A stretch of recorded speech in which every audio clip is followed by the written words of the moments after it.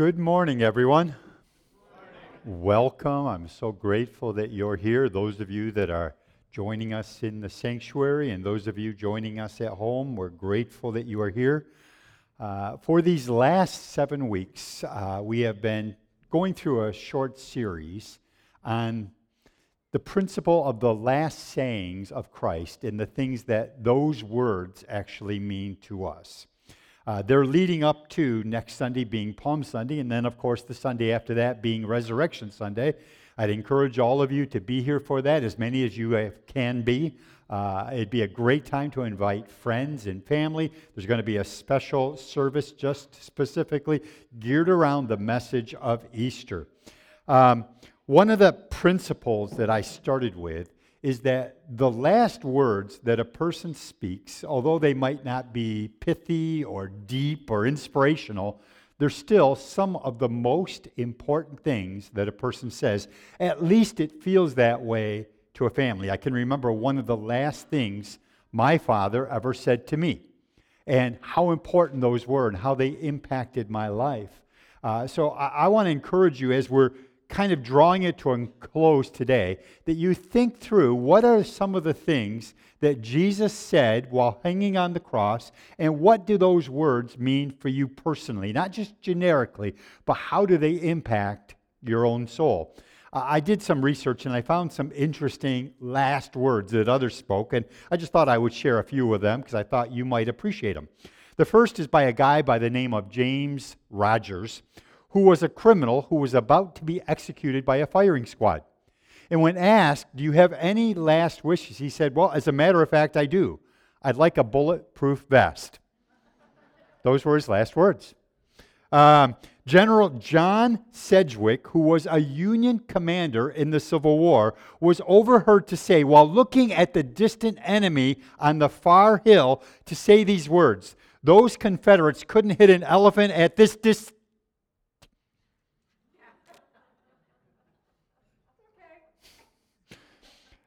I like that one. Pancho Villa, the famous Mexican leader's last words were, don't let it end like this. Tell people I said something, anything.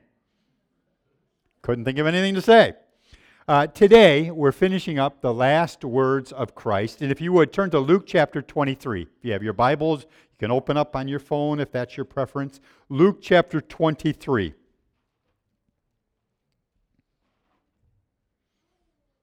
Luke 23 and verse 44. They'll be on the screen in front of you. Luke 23:44.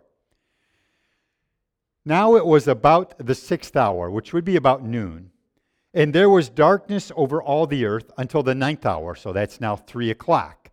So it's been about 6 hours that Jesus has been hanging on the cross. Then the sun was darkened, and the veil of the temple was torn in two. And when Jesus had cried out with a loud voice, he said, Father, into your hands I commit my spirit. Having said this, he breathed his last.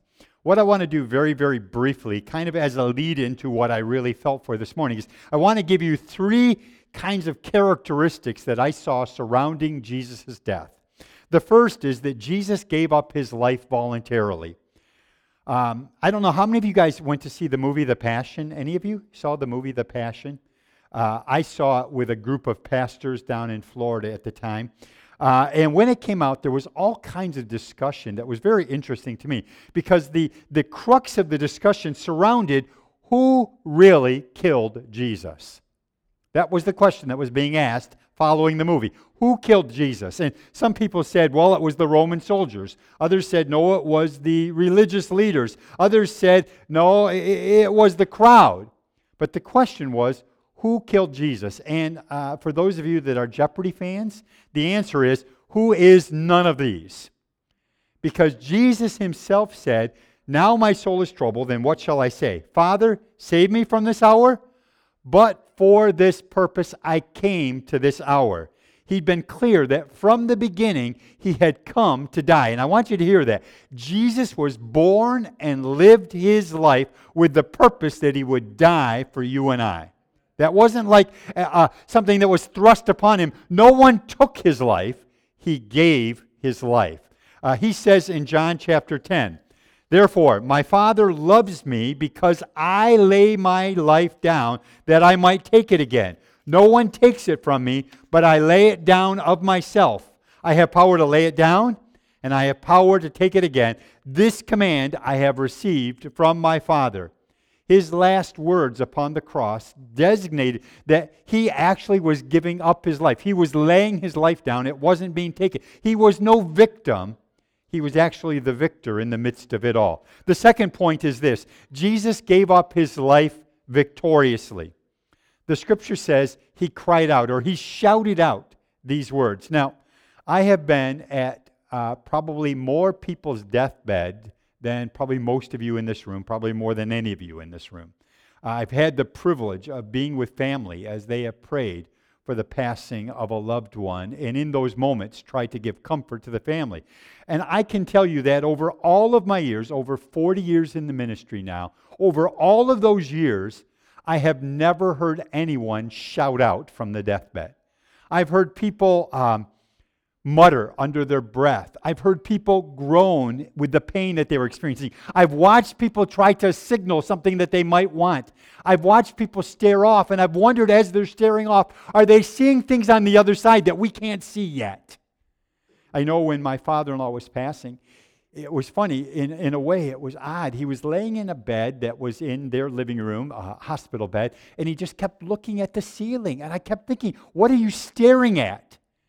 I'm convinced to this day that he was seeing beyond this veil to another side that we all need to see and we will see one day.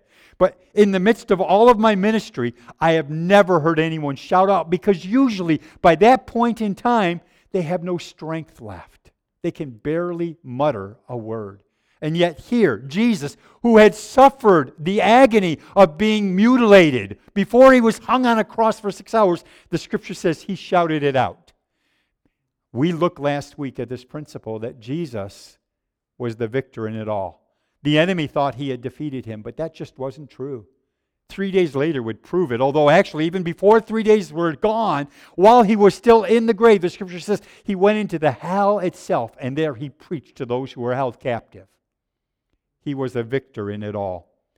This was the death of death, as John Owens preached 200 years ago. This was Christ upon the cross. The third thing is that Jesus gave up his life fully trusting God. The words that Jesus spoke, I don't know if you realize this or not, but the words that Jesus spoke are actually a quotation from the Old Testament.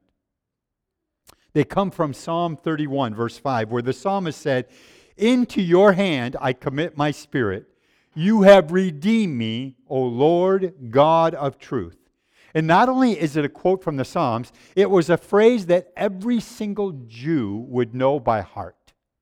They were taught it from the youngest age on as a nightly prayer. They would pray, "Into your hands I commit my spirit, Lord God."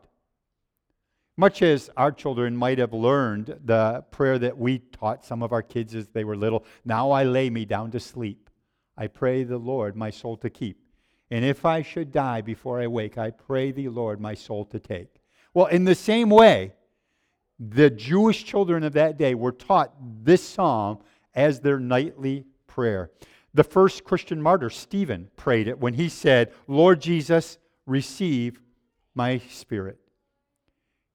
The last words that Christ would speak while hanging upon the cross were words that took him back to the core of his faith, the core of his upbringing, what he learned. You know, a lot of parents think that what we teach our children when they're little, they'll never remember, they'll forget it, because the truth is we forget as we age. But the truth is those core things come back to us. And in his last moments, Jesus remembered that prayer that he was taught as a little boy. "Into your hands I commit my spirit." What I want to do now, and kind of where I was hoping to go from the beginning, is I want to talk about how these words matter to us. I want to talk about kind of like what are our final takeaways from these words that Jesus spoke while hanging upon the cross.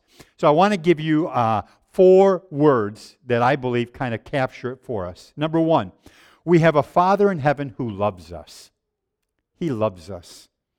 This is the first thing that you need to remember when you're having a dark day or a dark night of the soul, or maybe like all of us, a dark year with 2020 and how it has impacted us. Jesus starts his final words with Father. Father.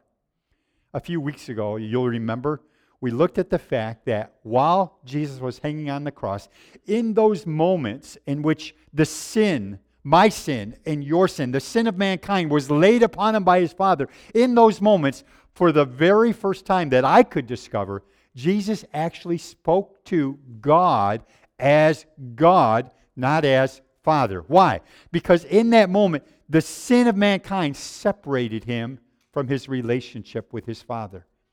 And he knew him as God, but not as Father in that moment. In Matthew chapter 6 and Luke 11, Jesus taught us a prayer, though. I don't know how many of you guys learned it growing up. Some people call it the Our Father prayer. Some people call it the Lord's Prayer. Some people call it the disciples' prayer, because actually it was Jesus teaching the disciples how to pray. But it starts out by saying this: Our Father, who art in heaven, hallowed be thy name.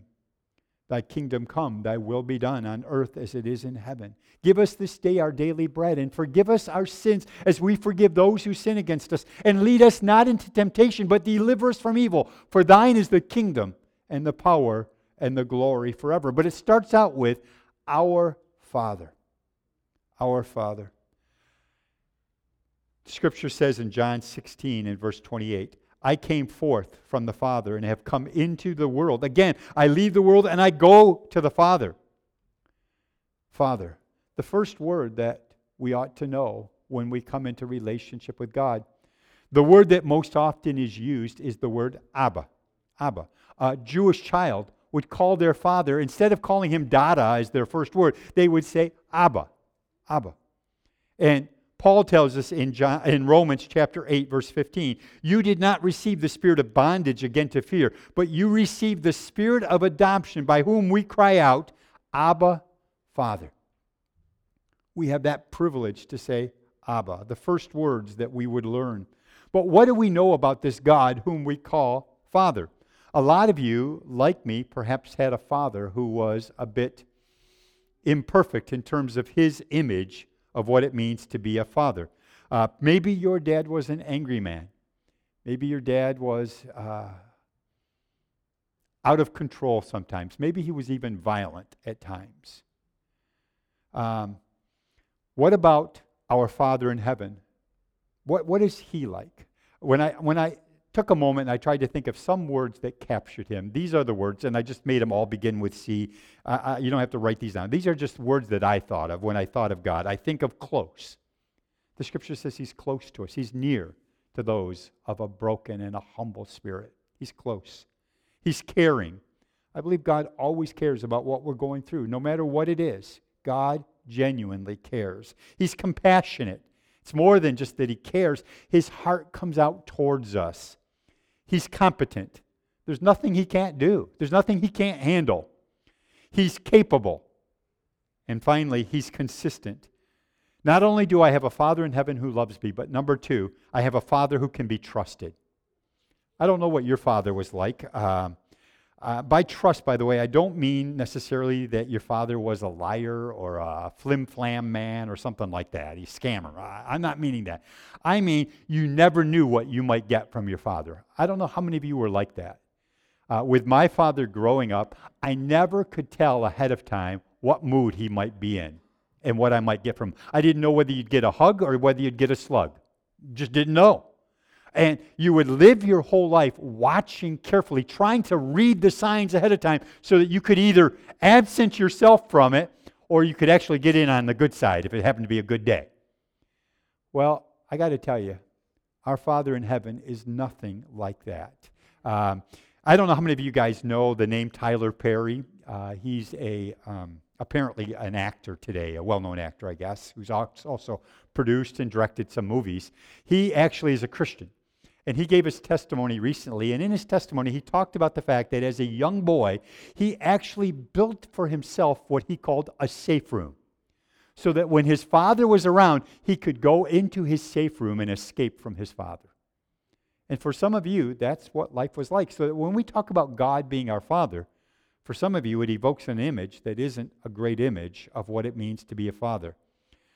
But I want to suggest to you that we have the ability, because of God's goodness that we've sung about today, His kindness, His care, His compassion, we have the ability to trust Him. And we have to, ultimately, everybody in life has to make a decision about who they're going to trust. You know, if I were to take a vote right now, who do you trust? How many of you would vote and say, I will trust Congress? Not a hand. My word. Surely you could trust our public servants, right? How many of you would say, okay, I won't trust Congress, but I'll trust the media because I know they always report the truth? How about I'll trust the polls because I figure if I poll everybody, out of all of them, the popular opinion will give me the truth, right? How about I trust my own gut? I hear people say that. I just trusted my gut. I trust myself because you know and I know you've never made a mistake. You've never been wrong about anything. So the question is, who are you going to trust? I would like to suggest 3 criteria. Number 1, you need to trust somebody who knows everything. Got any idea who that might be? Levi. You need to trust somebody who truly has your best in mind and in heart. Only your best, not their best, not any of you parents who are tired that night and don't feel like being kind and nice and send your kids to bed early just to get a break. I'm talking about somebody who truly has your best at heart. And number 3, somebody who will always tell you the truth. Not what's convenient, what's not easy to get past. I'm talking about the truth. And as far as I know, there is only one person who actually is all of that. And it's God our Father. Our Father. He knows the end from the beginning. He's completely perfect. He's never made a mistake. He always knows what's best for you. And He's not affected by popular opinion or bias. He only cares about what is best for you because He created you and He knows what's best for you. Psalm 33 verse 4 says, "For the word of the Lord holds true, and we can trust everything God does." You can't say that about your spouse. You can't say that about the president, past or present. You can't say that about me. You can't say that about anybody except for God, who is eternally good and therefore worthy of your trust. I came across a bumper sticker recently, and it says this. Maybe you've even seen it on a car here in town. It says this: God said it, I believe it, that settles it. Can I tell you, I appreciate your amens, but I don't agree with it. I think it's wrong. I think it should say, God said it, that settles it. It doesn't matter whether I believe it or not. It's still true because God said it. God's word is truth. You know, there's a lot of things over the years that I didn't used to believe that I now have come to believe in God. I've grown, I've changed. I think it's far more important that we just listen to what God says.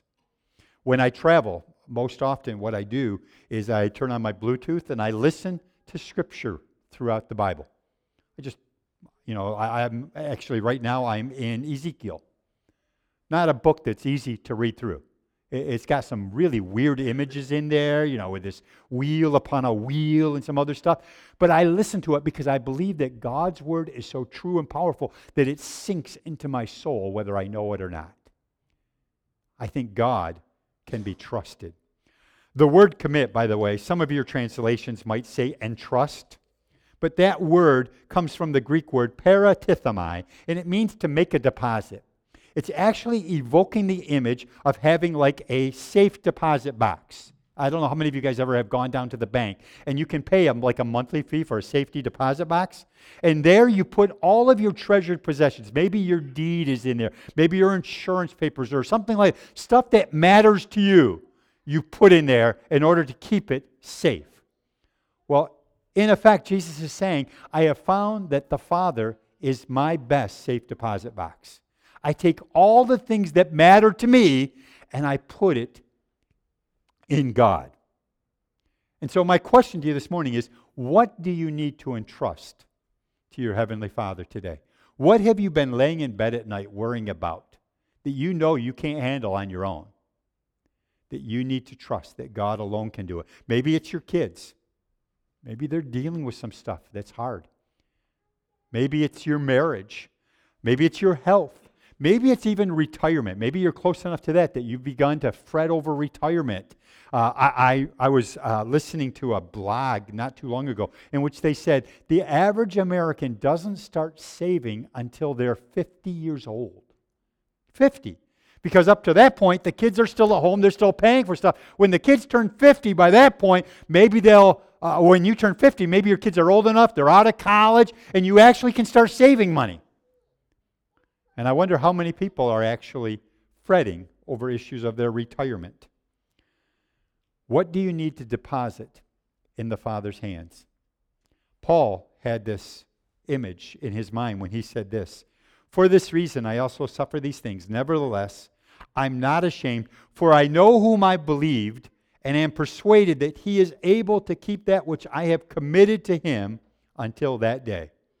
Once you commit it to God, he does the keeping. You don't have to hold on to it anymore. He keeps it safe, so it can't be lost. You might want to let go of his hand sometimes, but he will never let go of your hand. You guys know that I love my kids and my grandkids, right? You guys know that. I received, even that one right there that keeps talking, Izzy.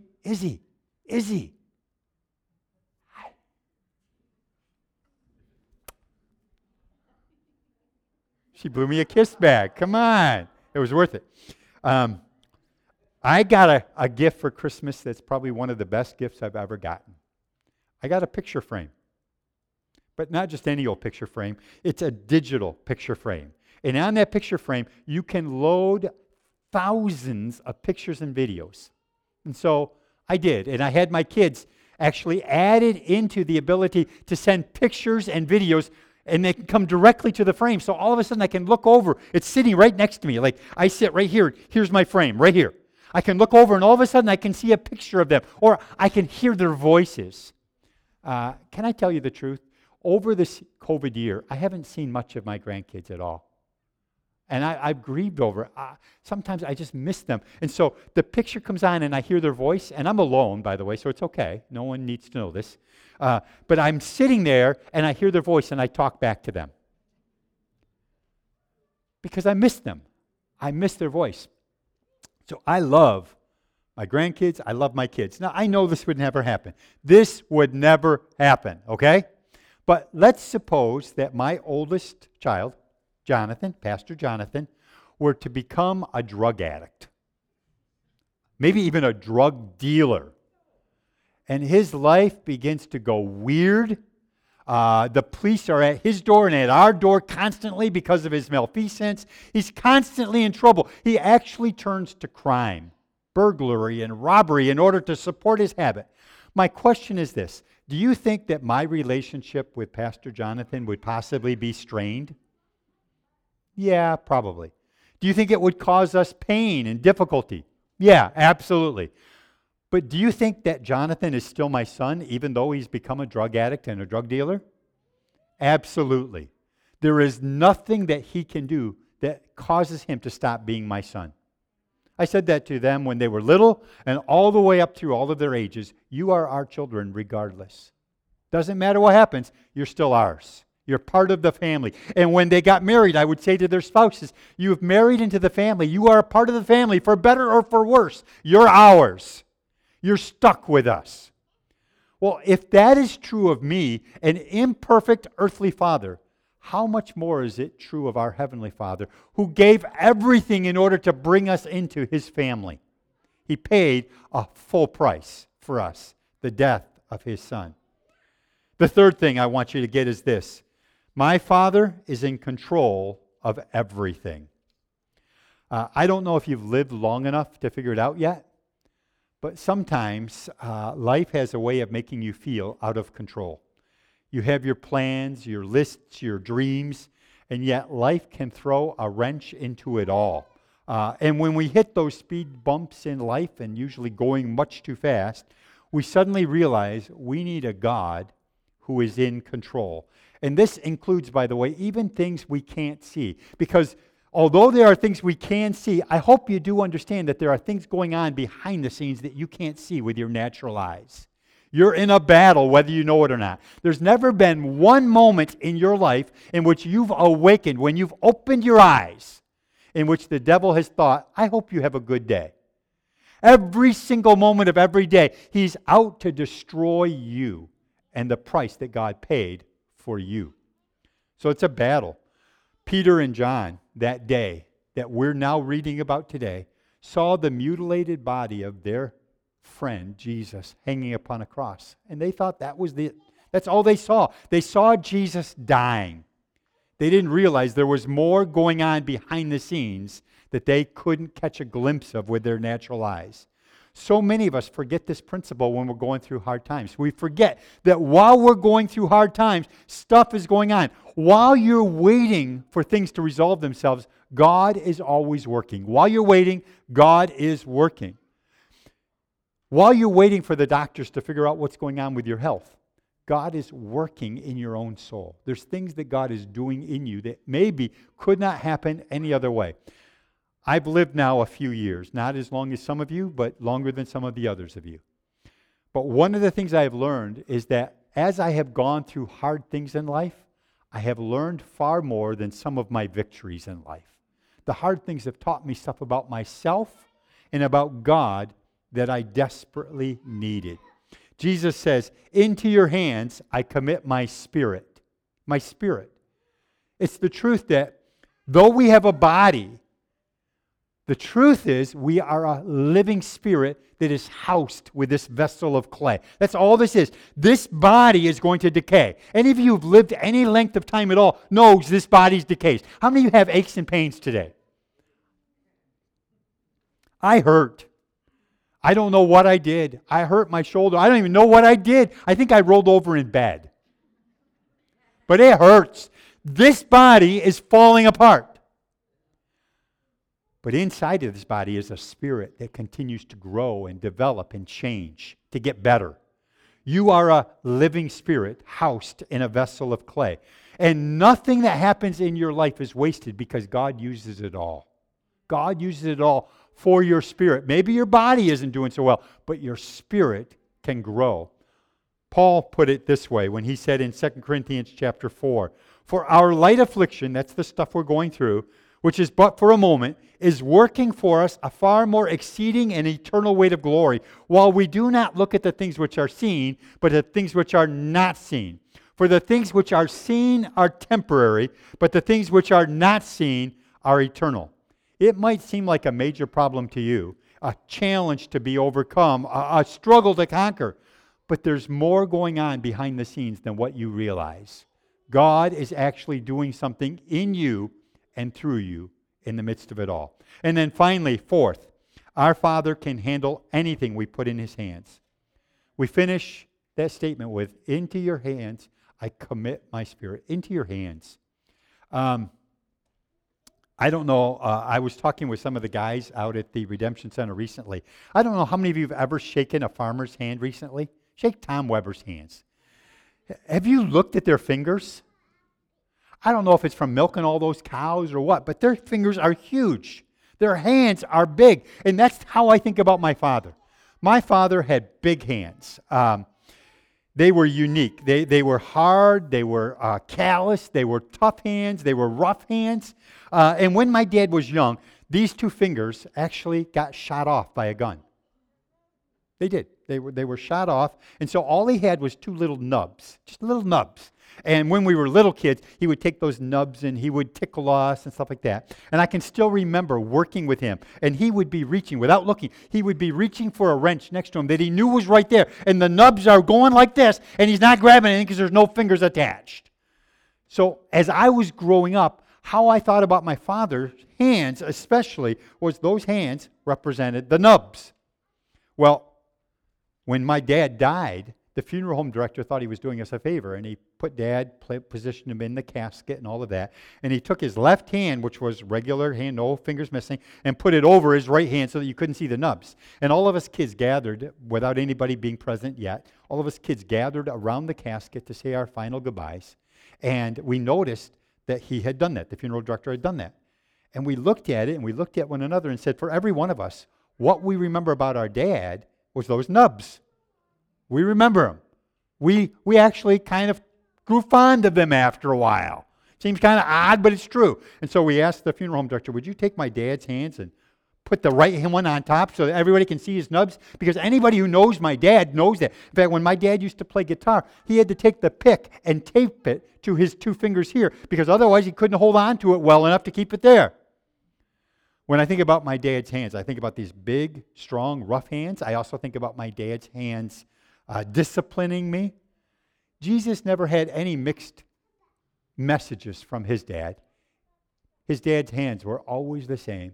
They were always outstretched in love and care. Did you know that the hand of the Lord, that phrase, the hand of the Lord, or God's hands, occur over 400 times in the Bible?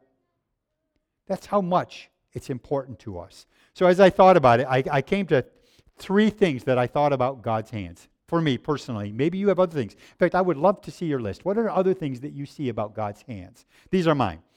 I said, God's hands are big enough to bless me.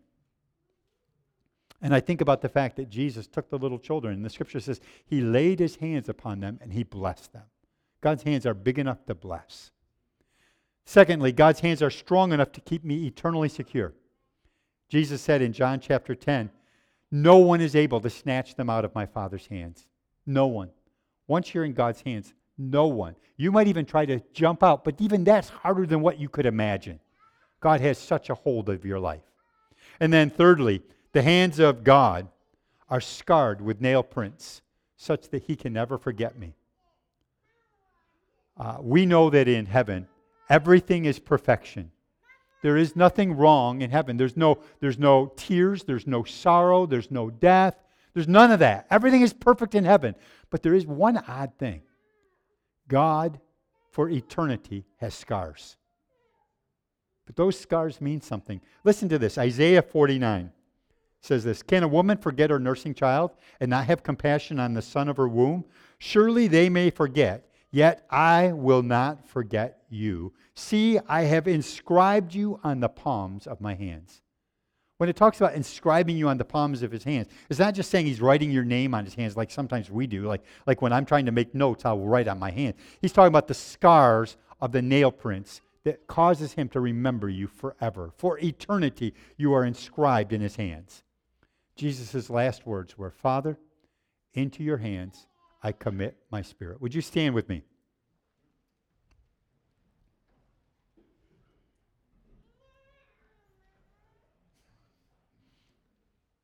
Would you bow your heads? 7 last sayings of Christ. And we end with, Father, into your hands I commit my spirit. Do you know today that you're in the hand of Almighty God? He holds you. He holds you near and dear to his heart. No one can snatch you from his hands. You're his. I hope you know that, because that not only brings comfort, it brings confidence. I am his. He holds me, strong and secure. And his hands are for me. They're not against me. They're for me. He's not angry with us. He loves us.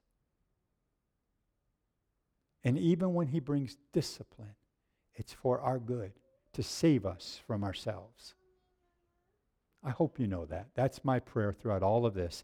As we lead into Palm Sunday and then Easter Sunday, my prayer was that these words would resound in your heart. You would take time throughout the week just to go back and look at them again and be reminded of the goodness of God. Father, I thank you today for we who gather here in your name, and to know that we are held in your hands. As a child, we were taught the song, he's got the whole world in his hands. Well, he's got you and me, brother, you and me, sister, in his hands. today we are held in the hands of God. I pray that that would be a louder voice within our spirits than the voice of the lie of the enemy and the fear of our own flesh. The lies that we were raised to believe. To know that God loved us so much that he gave his life for us. To hold us strong, to hold us close to his heart. Father, we often have prayed, would you accept Jesus into your heart? But the truth is, he invites us into his heart to know the love that he has for us. God, I pray that that would be true for every single person here. And for any who don't know you, I pray that they would turn their hearts toward you today to know that God is not like they thought. He's not an old man up in the woodshed in heaven waiting to give us a beating whenever we blow it. He is a kind and gracious, compassionate and loving God who delights in showing mercy. That's our God. That's our Father. That when they think about God, they're not imposing upon it the imperfections of their earthly father, but know that the heavenly Father is perfect in every way, and he has never made a mistake. And that which he began in them, he will complete it. That's his promise. Lord, I pray that hearts would turn towards you today, that they would become followers of Jesus Christ. They would become disciples of God, their Savior. Bless each one, I pray, in the name of Christ. Amen and amen. God bless you. Have a great rest of your day, and please don't forget, if you would, to wear your mask as you're making your way out.